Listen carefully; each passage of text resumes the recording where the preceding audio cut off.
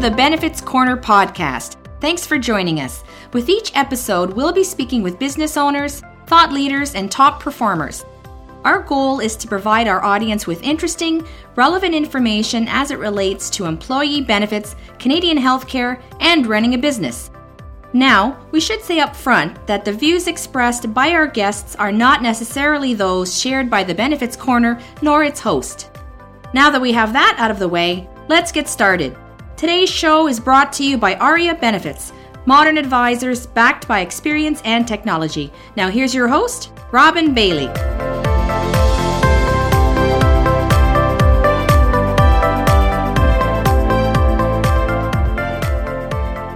Hey guys, thanks for tuning in to the Benefits Corner podcast. Today we have a very special guest. We have Rich Appia in the studio. Rich is the principal of Appia Law, Employment and Labor Counsel. He provides expert strategic counsel and legal representation in the area of human resources law to small enterprise scale businesses, as well as to managers and senior executives. Rich has published extensively in the area of employment law and has frequently been asked to speak at conferences for human resources and legal professionals, including those hosted by the Human Resources Professional Association, the Ontario Bar Association, and the Law Society of Ontario. Recent papers and presentations have addressed ethical issues in employment law, successful advocacy before the Human Rights Tribunal, workplace privacy, workplace violence and harassment, and steps to mitigate organizational liability. In 2016, Rich was recognized as a lawyer to watch by Lexpert magazine, and in 2017, he was elected to the executive of the Ontario Bar Association Employment and Labor Section. Rich is the former president of Delisle Youth Services, now Skylark Children, Youth and Families, and is chair of the board of directors of the STEPS Initiative, an award-winning public arts organization. In 2017, Rich was appointed to the Board of Governors of the University of Guelph for a 3-year term. As governor, Rich serves on the university's Human Resources and Governance Committee and Audit Risk Committee. Wow, you've been a busy guy. Welcome to the podcast. Thanks a lot, Robin. Thanks for having me. Well, I'm reading all that, Rich, and I'm always interested to hear where people came from. How did you end up in the career that you came in? Because, as I'm reading that intro and your bio, I'm thinking, wow, this isn't something you just fell into. So where does this all start for you in terms of pursuing law? Is this something you dreamt of as a kid, or is this something later in life that you fell into? I'd love to hear that story. So that's a great question. Believe it or not, being a lawyer is something that I wanted to do since I was a kid. If you ask my parents, they would likely tell you that all I ever talked about doing was becoming a lawyer. If you ask my sister, she would tell you the same thing. I had a pretty clear direction of what I wanted to do since childhood, and through university and law school, it was obvious that this is the career that I wanted to pursue. Interesting. Yeah. So would you call yourself a labor lawyer or an employment lawyer, or are they interchangeable? Actually, that's a good question also. Employment law is a little bit different than labor law. Labor law is the law that relates to unionized businesses. Employment law deals with everything outside of unionized organizations. Okay, gotcha. So now, in your practice, who would you be working with on a daily basis? Is it business owners, executives, HR, all of the above? So I work with business owners, absolutely. Okay. Typically in situations where the business doesn't have a human resource person in place. Outside of that, I mostly work with human resources professionals, people who have taken the responsibility of administering, in the case of ARIA, administering benefits, but also dealing with things like employee relations, recruitment, compensation, that kind of stuff. Okay, gotcha. It's interesting. You were talking about business owners specifically. I mean, I speak with a lot of people, just the nature of what I do, who run companies. And, I think that people like the idea of running their own show. And, it sounds like a dream profession. You start your own company, you're your own boss, that sort of thing. But there are potential pitfalls of running a business. From a legal perspective, what are some of those, potential pitfalls? So it's interesting that you say that. There's a sense of glamour in running your own business. Oftentimes I'm talking to young people and they say to me, it's so great that you started your own firm. You get to set your own hours. You get to go to work when you want to. And I often look at them and say, hey, when you can point me to that job, let me know where it is. Yeah, exactly. So there is a sense of glamour involved with it, but there are some challenges. And from the legal perspective, One of those would be deciding what kind of business structure you want to operate in. So there are business structures that involve running a corporation. You can have a business structure that's a partnership. You can have a sole proprietorship. There's advantages and disadvantages of each of those structures, and it's really a matter of circumstance and deciding what's best for you.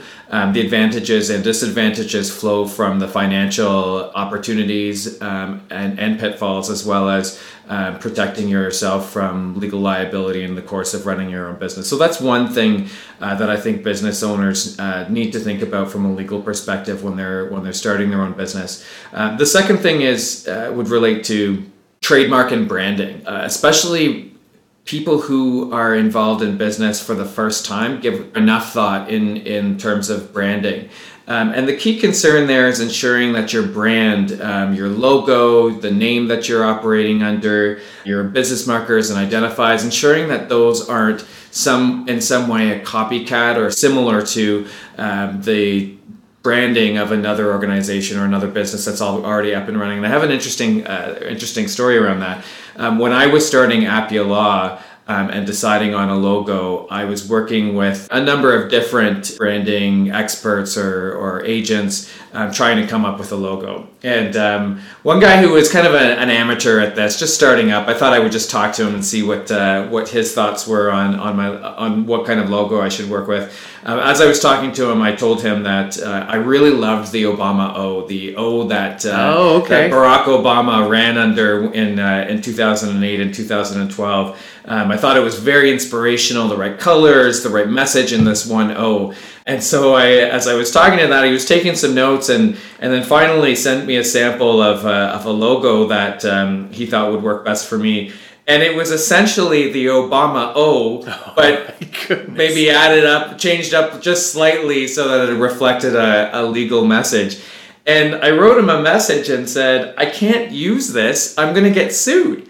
This isn't something that would work for me. And so, of course, I didn't end up working with him on that. That is too funny. But it is important for business owners, people who are just launching their own business, to give some thought to branding and ensuring that the message that they're sending isn't a copycat or in some way similar to the message of a business that already exists. Then lastly, I would say the other thing that new business owners should think of is ensuring that the contracts that they use in building relationships with clients or customers properly sets expectations. So we're talking about things like ensuring that you've got an agreement in place that deals with the service or the product that's being offered, the costs and the terms of payment, how much is this product going to cost, and what are my expectations around payment and how it should be paid. Liability and warranties around defects, ensuring that there's some message or communication around that. Again, it's just a matter of ensuring that you've got a proper agreement in place that sets the expectations of the relationship, so that if something goes wrong down the line, there's a clear indication, a clear outline of how that's going to be addressed. Well, that brings up a good question, because that was one of the things I was thinking about, because you must see it in your practice. Where do you find business owners running into issues? Like, what are the common little things that maybe they can do a little tweak, or just be cognizant or aware of and keep them out of trouble? For new businesses, the issue that I've been dealing with, and quite frequently, it relates to employment contracts, and particularly around termination clauses in employment contracts. So I'll give you an example. I recently spoke with somebody, and this is quite a common conversation that I've had, but I recently spoke with somebody who decided to let somebody go after only about maybe 6 months, 8 months of service. The relationship just wasn't working out. Okay, sure. And in that circumstance, she asked me, what's my liability under the Employment Standards Act, which is legislation that sets out the basic employment standards of employees. The employee in question would have only been entitled to 1 week of notice or pay in lieu of notice. But because there was no employment contract in place, my advice to that business owner was, you have to pay at minimum the week, but there is a possibility that that employee could come back and ask you for more because you didn't have a contract in place that limited your business's liability at termination to the provisions of the Employment Standards Act. So it often comes as a surprise to new businesses, employers, that when they're letting someone go, they may owe more than what the Employment Standards Act dictates. And the reason is that they didn't have a proper contract in place that limited their liability. This is something that I deal with all the time, and the failure to have an agreement in place that deals with some other items as well, around vacation, around benefits, around termination, confidentiality, non-solicitation, non-competition. Those types of clauses are integral at the outset of an employment relationship because, again, it sets the expectations of the employee when things may not go as well as we all hope that they will. Yeah, I mean, when you're hiring an employee, you always hope that this is going to be a longer term relationship. But I think everyone can relate that they've had those where it just doesn't work out for whatever. No blame on anybody, but it's just not a right fit. Absolutely. Now you mentioned benefits, so I'm gonna get a little bit selfish here because on the employee benefits side, that's all I do, and that's my true love. So, taking a turn down that alley, what are the issues you see relating specifically to employee benefit programs? So, what are the issues people are running into there? Okay, so there are, I would say, about 3 or 4 issues that employers need to be concerned about when they're offering their employees benefits. The first issue is altering or eliminating a benefit that a particular employee may rely upon significantly. So for example, let's say you've got an employee who suffers from a severe disability or disease, and they're relying on the benefits plan extensively to cover their medical expenses. Let's say those medical expenses may on a year cost them $10,000, $15,000 a year. So, and also in this example, let's say that the employer decides, well, I can't afford the premiums that are now associated with this high expense claim, so I'm going to change the benefit plan to limit the value of medication that an employee can claim. Well, in doing that, the employer potentially runs into an issue in that the employee can claim that the change in the benefit plan is a significant change. It's certainly one that the employee wouldn't agree to. And so the employee would claim that they've been constructively dismissed. And I won't get into that concept in great detail, other than to say that problem can be very costly for an employer.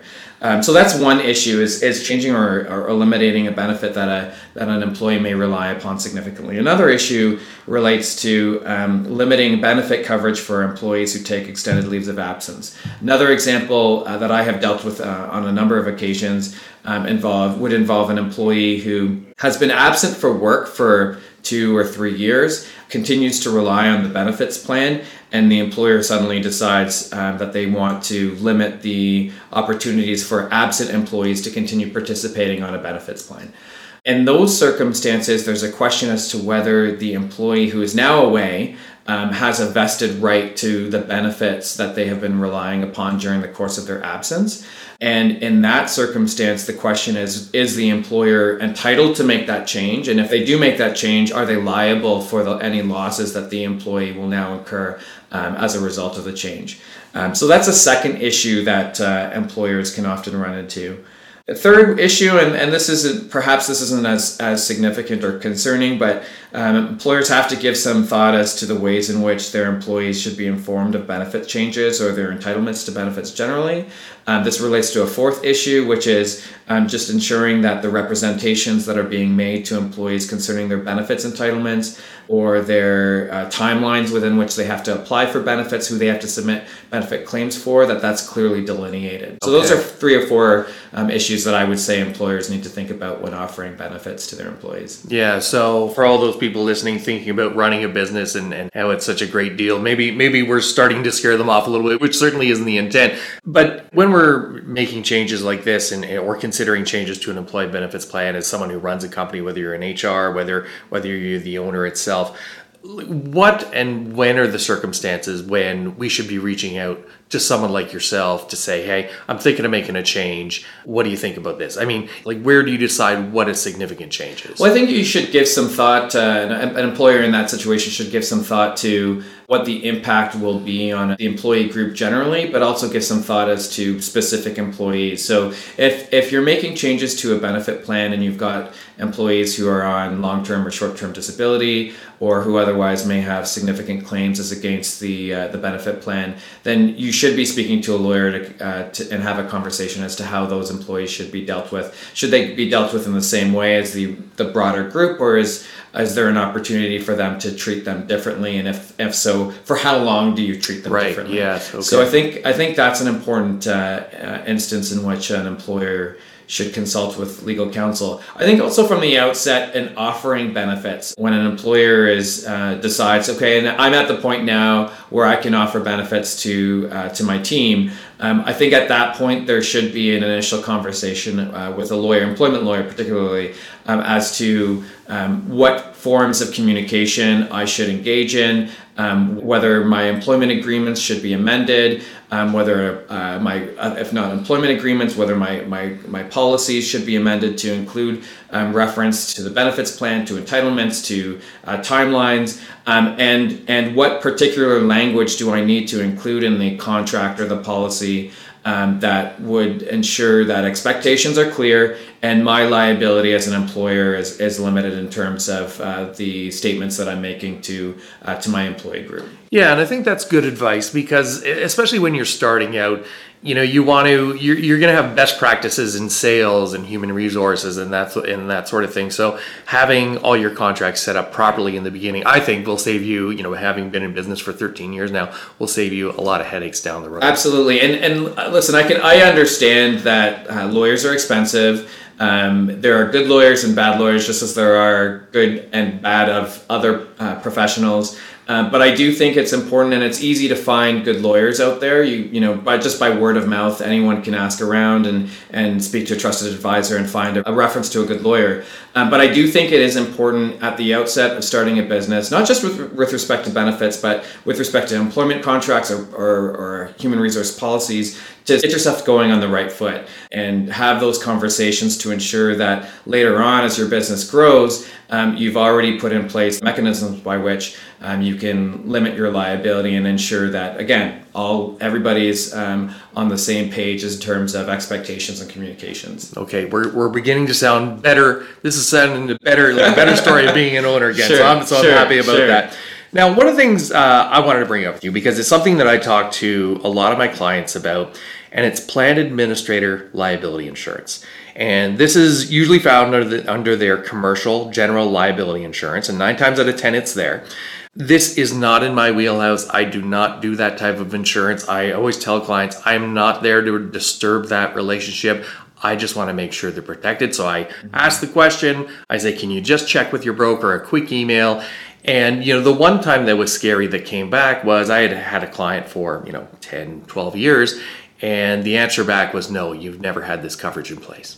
So what are your thoughts on that type of coverage? Why do they need it? Why should everyone, after listening to this podcast, send a note to their general insurance broker and say, hey, make sure I have this if I have a benefits plan?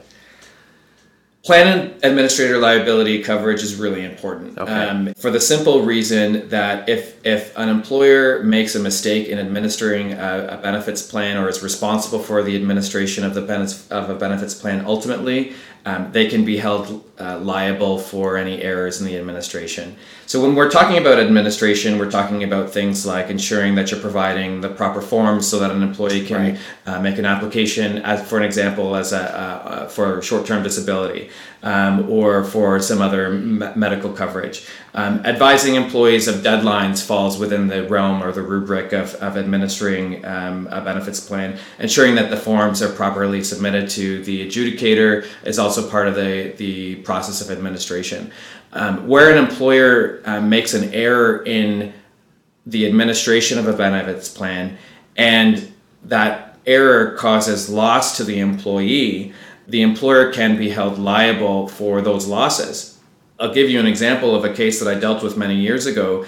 That case involved an employer who failed to provide an employee with the benefits plan forms in a timely manner. This case involved an employee who wanted to apply for short or long-term disability benefits, and the employer didn't provide the forms on time.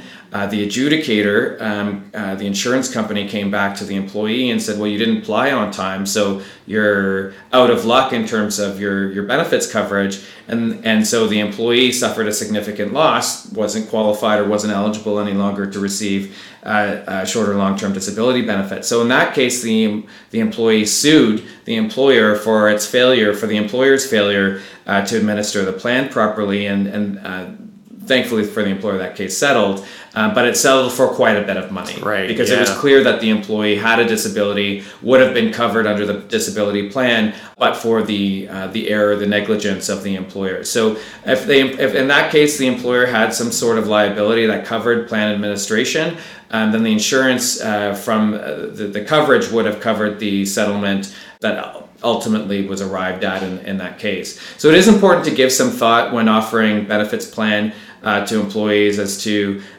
whether, you may make some decisions around, depending on the size of your employee group, the human resources that you have available to administer the plan, etc. But it is important to at least give some thought to whether liability insurance would be appropriate for your circumstances, given the risks that are involved for negligence in administering plans. Yeah, and I've been talking about that for a long time. It forms part of a larger document that we use with clients in terms of a checklist to dot all the I's and cross all the T's. So last thing before I let you go, I'm always looking for life hacks as is, every listener and to, make your life a little bit better in some way. So last question, in the last 5 years, what new belief, behavior, or habit has most improved your life?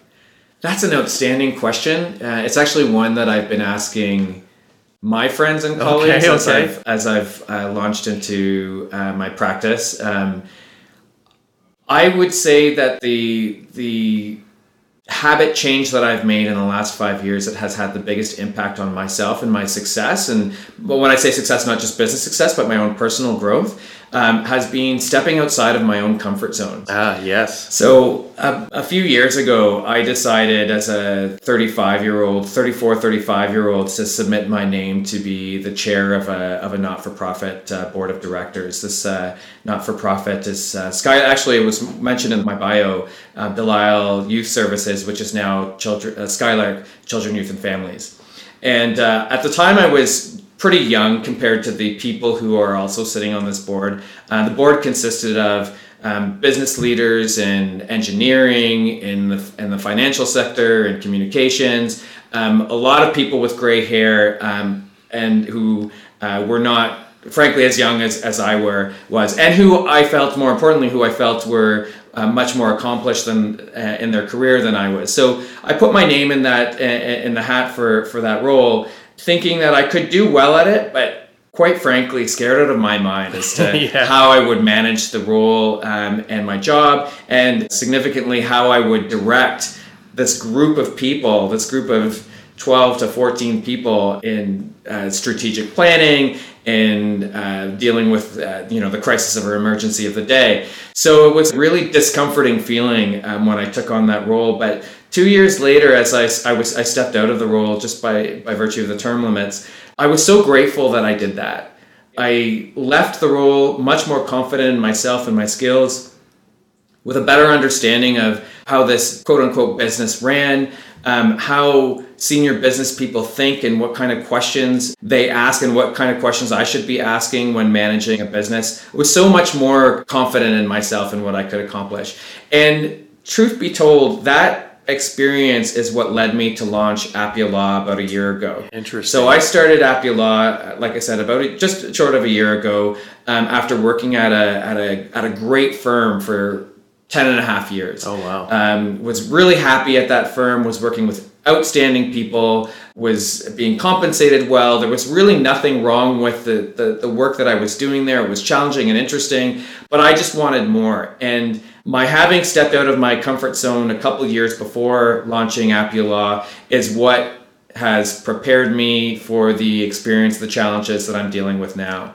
So the best advice that I could give to anybody in terms of their own professional development and career growth is to think about ways that you can push your own boundaries and do that without fear of failure. Yeah, and I think that's really important, to put yourself out of your comfort zone and be scared. And like you, 13 years ago, we started this company, and same as you, I came from the corporate world, and the income was great, and the people that I worked with was great. And I was terrified to start the business. But I think that's where growth comes from, right? If everything is just easy and you're cruising along your entire life, I don't think there's growth there. Yeah. So I think the people that we become is a result of taking that step out of that comfort zone and saying, well, I'm either going to succeed or I'm going to fail. But even if I fail, I'm going to learn something from that, and I'm going to go in a new direction. So I think that's really important. Well, listen, thanks for doing this. We're going to wrap this up. How can people get in touch with you, Rich? You can go to my website, appialaw.com. So that's APPIAHLAW.com. You can also reach me by email at rich@appialaw.com or by phone at 416-900-3715. Okay, great. Well, folks, that is a wrap for today. Let me know if you have any questions about today's show or if there's someone you'd like to hear on the podcast. Would love to hear your feedback. Best way to reach me is Robin Bailey on LinkedIn. And we'll see you next time on the Benefits Corner.